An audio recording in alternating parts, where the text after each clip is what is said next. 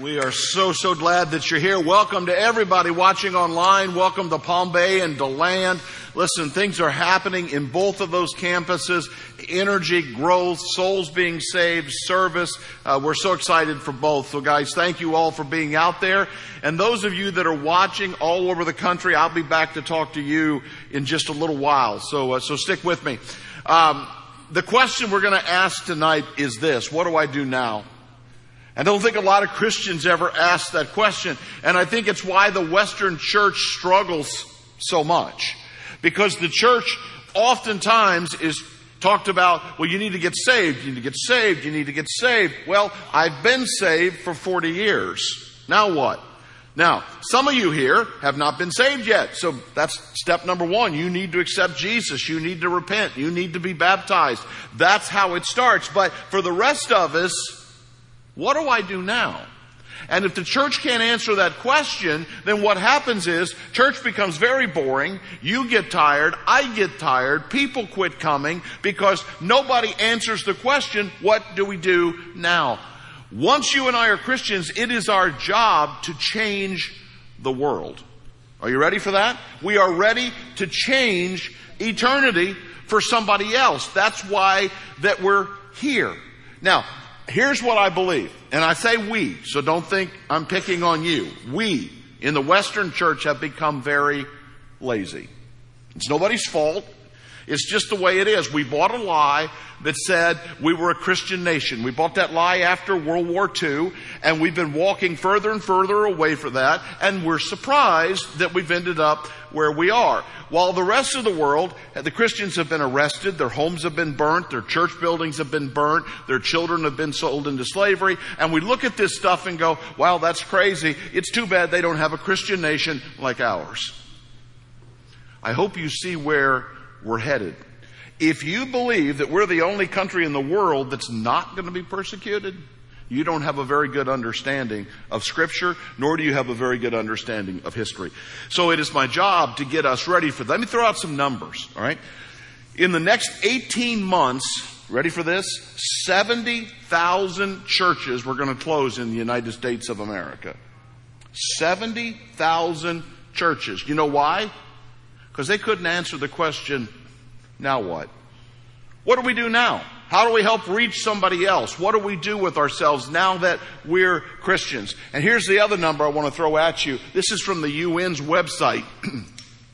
Somewhere between 100 and 150 million children are going to starve to death this year. Not because of COVID, but because of government's terrible response to the COVID problem. 150 million children. Now, that's not acceptable. So we're going to do some things today. You know it's my job to make you uncomfortable, right? Do you think Jesus was comfortable on the cross? Raise your hands if you think Jesus was comfortable hanging on the cross. I don't think so.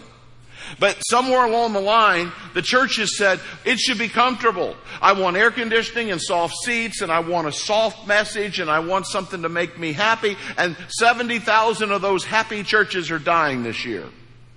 Because we're never meant to be happy, we're meant to be holy.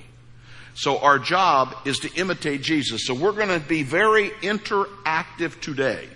All right? So my job is to make you uncomfortable from beginning to end, but in biblical ways.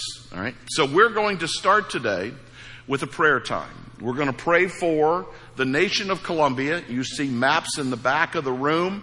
And we're going to talk about Colombia more. Colombia is overrun with gangs and drugs, but the church is having an incredible resurgence there. And we're going to pray for Egypt.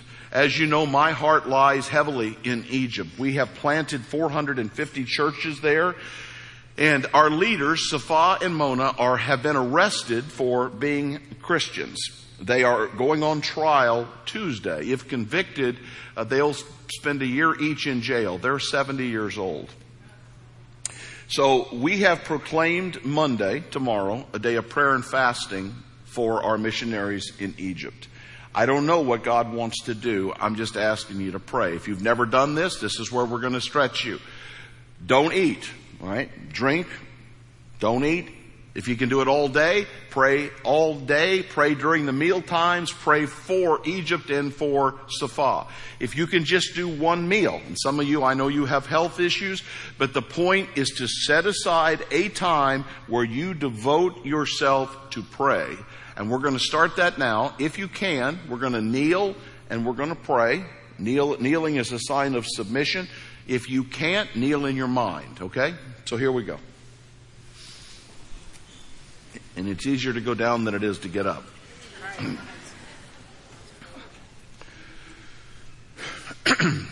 Almighty God, we come to you, admitting just how dependent we are upon you. We can't do this, but you can. We confess our sin to you, and we have some real burdens on our hearts besides our personal burdens. We cry out for the nation of Colombia. Millions of people, millions of children that are on the brink of starvation. That you would do miraculous work through us and through your people.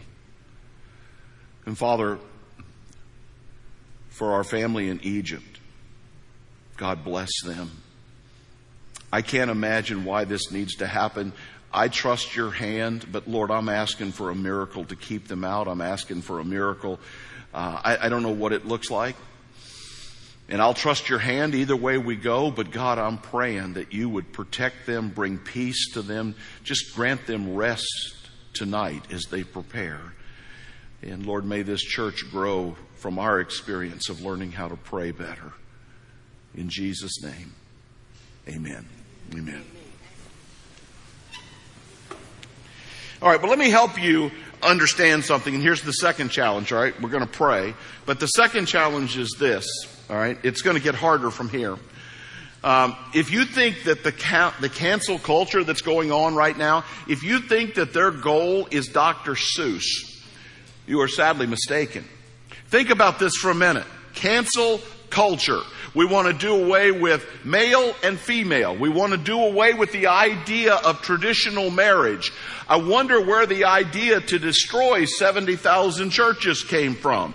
If we have everybody locked down, what's one of the entities that's going to be easily destroyed? It will be the small churches. The cancel culture's goal is to destroy the church, because who is the backbone of morality? Who's the only one challenging cancel culture? It is the Word of God. It is the people of God. Listen, I can't do anything for those 70,000 other churches, but I am responsible for this one, and I do not intend for this one to be one of them. And I hope you're with me on that. All right? So, here's your second challenge. There's 206 chapters in the New Testament.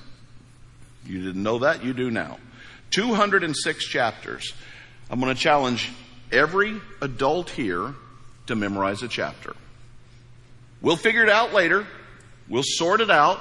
But you take one chapter that speaks to you, and I realize we're going to get a lot of overlap. I picked a very obscure one, so it's doubtful that anybody's going to get mine.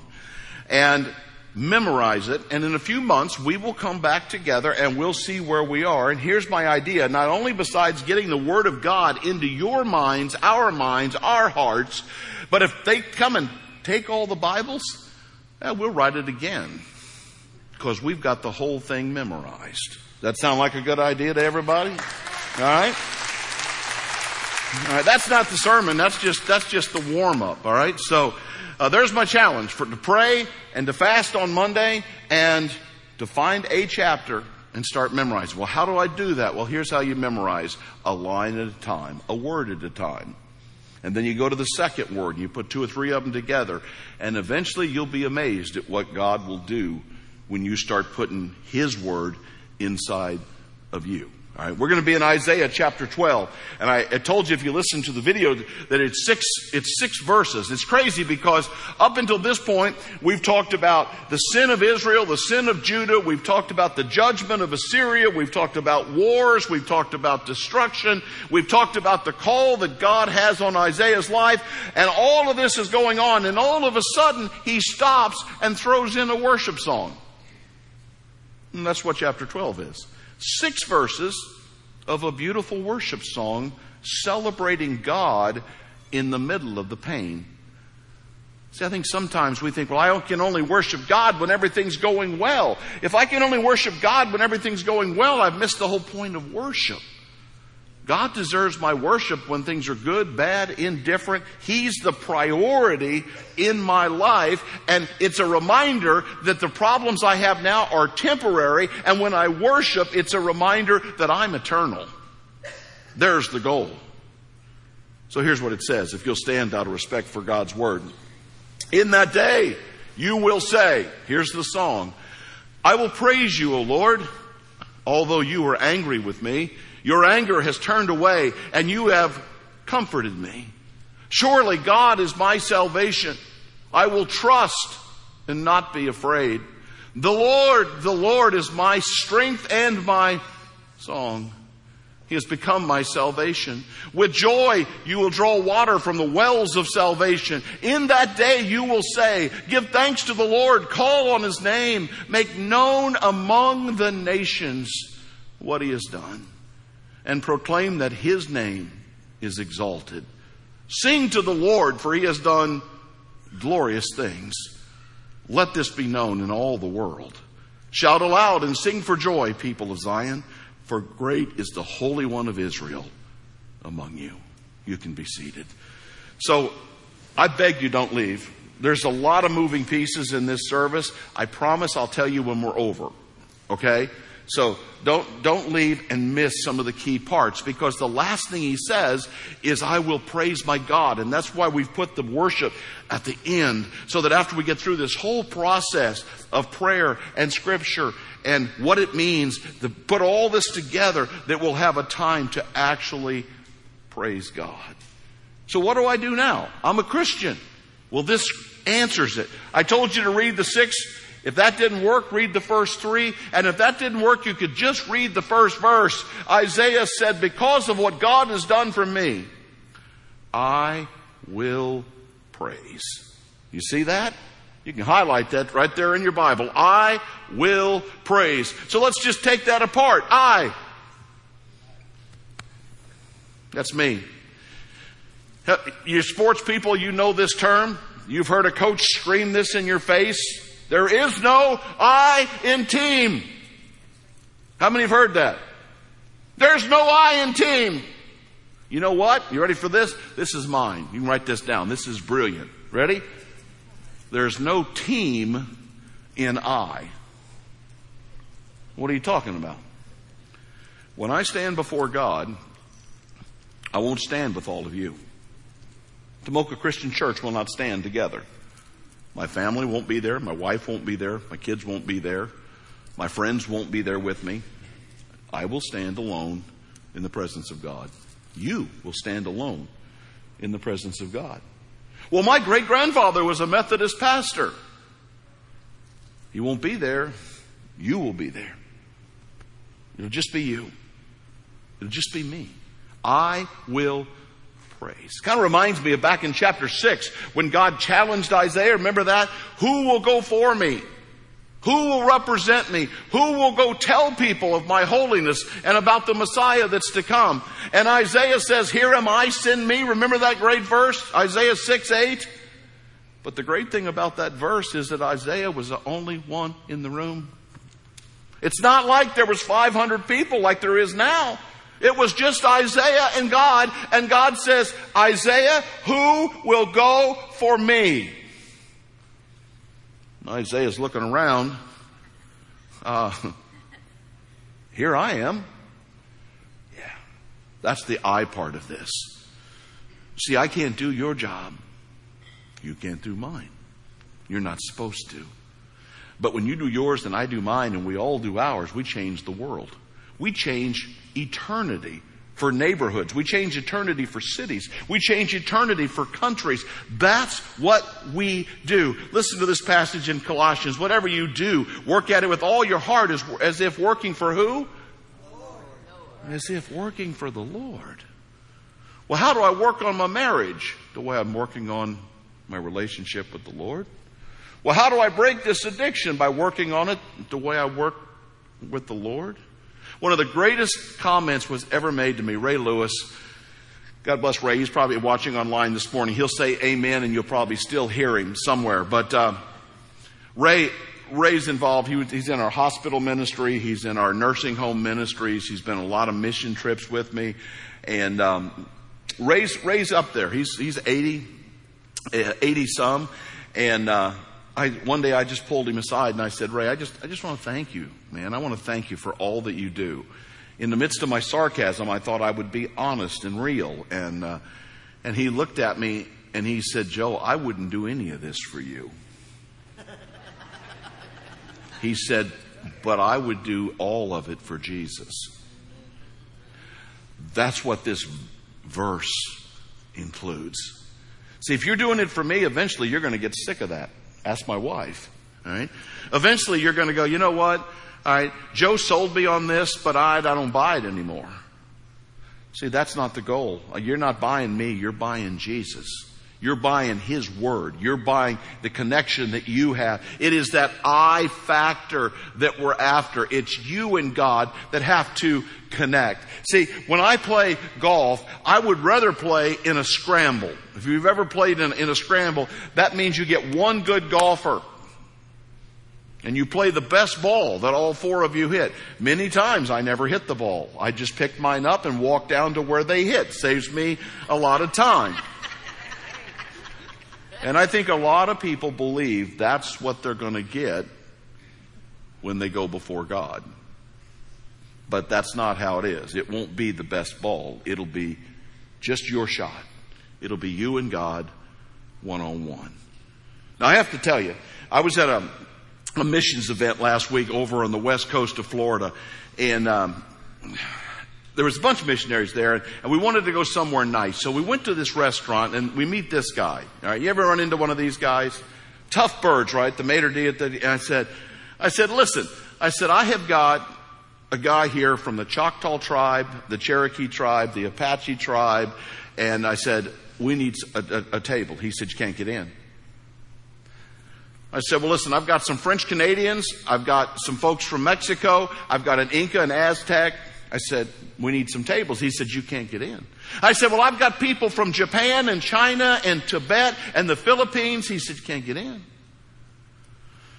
I said, listen, I got people from Korea. I got people from Lebanon. I got people from Israel. I got people from London. He said, you can't get in. I said, what do you mean I can't get in? He said, nobody gets in without a tie.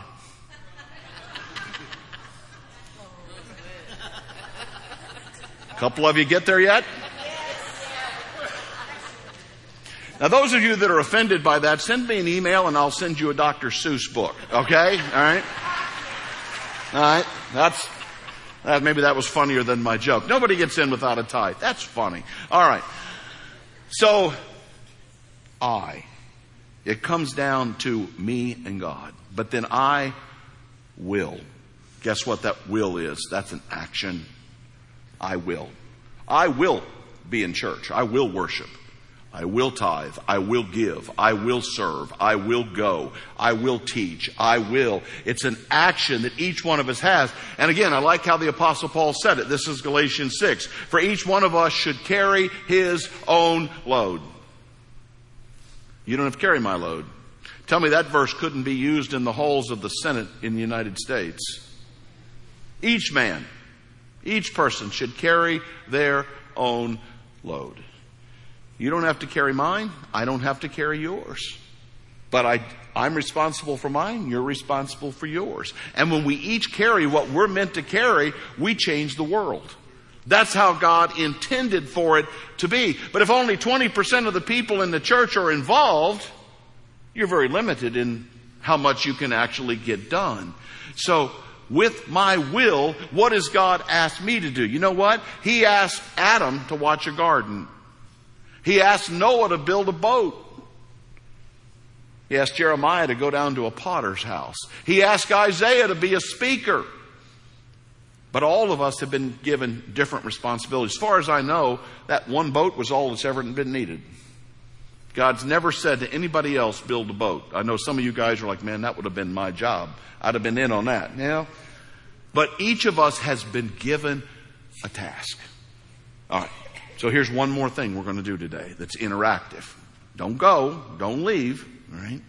We're far from over. But in those back corners, there are children from Colombia. And we planted a church 2 years ago. How many of you remember not this last Christmas, but the Christmas before, we committed to plant a church in Colombia? Anybody remember that? We sent a check for $48,000, and we were a partner in a plant down there. Now here's the deal.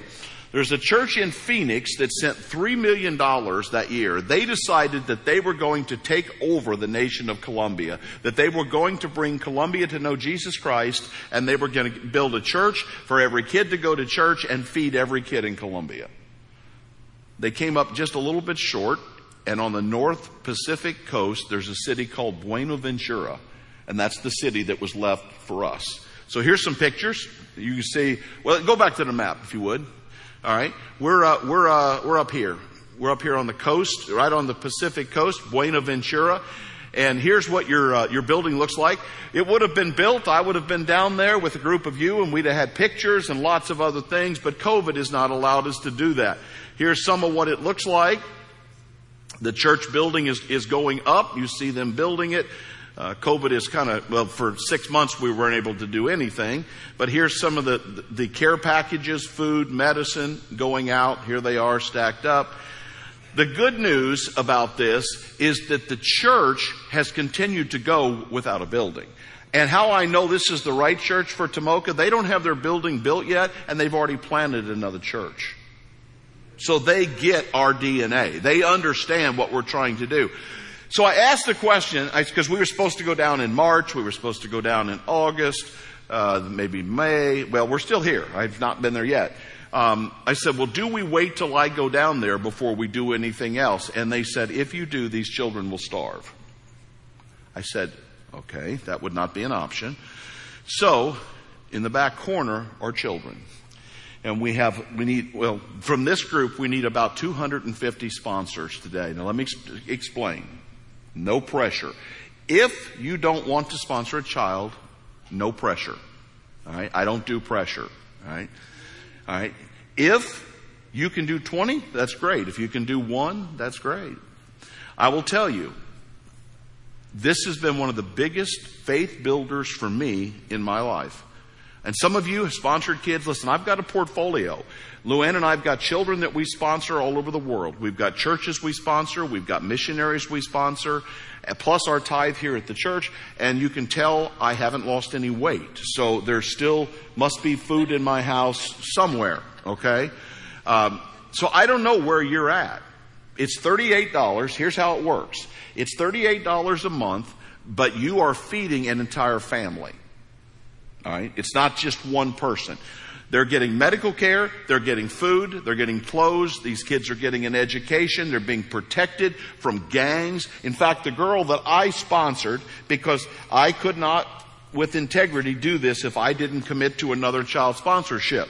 Here's my little girl. Her name is Danny. Danny's 10 years old and she's in kindergarten. She's trying to survive. They tried to get me video footage, but where she lives is so gang and drug infested that they couldn't even get in to get me pictures of her specific story. But this is the girl that I got.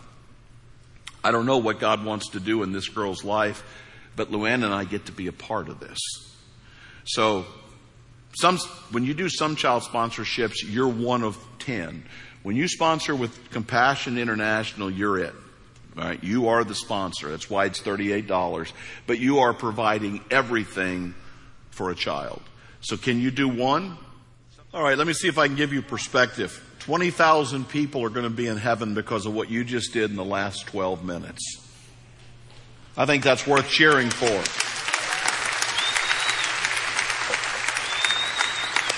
An entire city is now going to hear about the gospel, and they are open and they are winning people. And again, when we win the kids, you go in and tell somebody, hey, I want to tell you about Jesus. And they're like, my kids are starving to death. Don't bother telling me.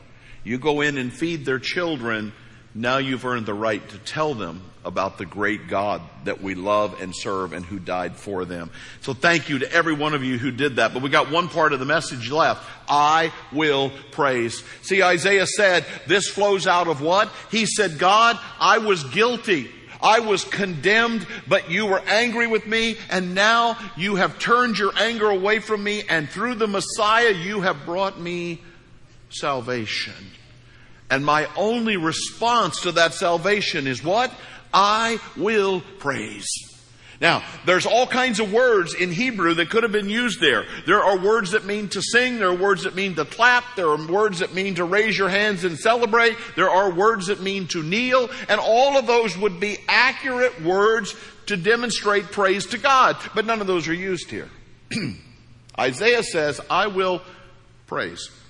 The word that he uses, it's like a javelin. It is a picture of throwing back to God all the blessings He's given to us. God, you've forgiven me. Thank you. God, you have blessed me so that I can eat. Thank you. God, you have forgiven my sins. Thank you. God, you have provided. Thank you. And it is a picture of a constant giving back to God. That is the praise factor. Remember when Jesus, we'll talk about this next week. Remember when Jesus was riding the donkey into Jerusalem and the kids and the people and the rabble like us were all gathered around, and Jesus is on the donkey and they're throwing down blankets and they're yelling, Hosanna to the Son of David. They're proclaiming Him to be the Savior. Remember that? It says they were praising, Luke 19. When they came near the place where the road goes down the Mount of Olives, the whole crowd of disciples began joyfully to praise God, to throw it all up to God. The religious people, they were there that day too, and they said, Jesus, can't you stop this rabble? And He said, I could. But if I stop them, the rocks will cry out, because the truth will be delivered. So the third part is that I will praise. Sing, kneel, pray, cry out, memorize Scripture. But we're going to finish this service with an opportunity to cry out to God. So don't go anywhere. All right? This is when we actually worship. If you've not accepted Jesus, you're watching online, you hit that button, I've decided. That's where we go next. Palm Bay to land here, there's a sign that says decision. Go there. You just need prayer today. Go to the other side of the stage. People will be there to pray for you. The tables will stay open in the back. Here's what I know. If you and I don't have it on the inside, it'll never show on the outside. And what I wanted you to see today is that it's time for the church to get tough. It's time for us to realize we're in a battle. We pray, we memorize Scripture, we give, we go. It is our job to change eternity for people. Here's what C.S. Lewis said. He said, when all the suns and nebulae have passed away, each one of you will still be alive. And each one of those children in Columbia, they'll be alive because they're eternal. The question is, where will we spend eternity? You get to decide that. So we're going to go into our time of communion now, and then we'll bring the praise team out. But we hold this cup, and again, it's pretty, isn't it? We've never given you anything horrible. We probably should do this in a different way. Because what Jesus did, it was not pretty. Would everybody admit it wasn't comfortable? To be mocked, to be spit on, to have a crown of thorns jammed on your head, to have people make fun of you, to be whipped to your bleeding out all over the ground, and then be told to pick up a 500-pound cross and carry it up a hill so we can nail you to it. And that was the least of it. The real issue is that Jesus was taking all of our sins on Him while the nails were going in. Was it comfortable for Jesus? No. Should Christianity be comfortable for us? No. So as we take the bread, I hope you'll remember it was not comfortable for Jesus. And it's not meant to be for me. Lord, I remember, make me tough.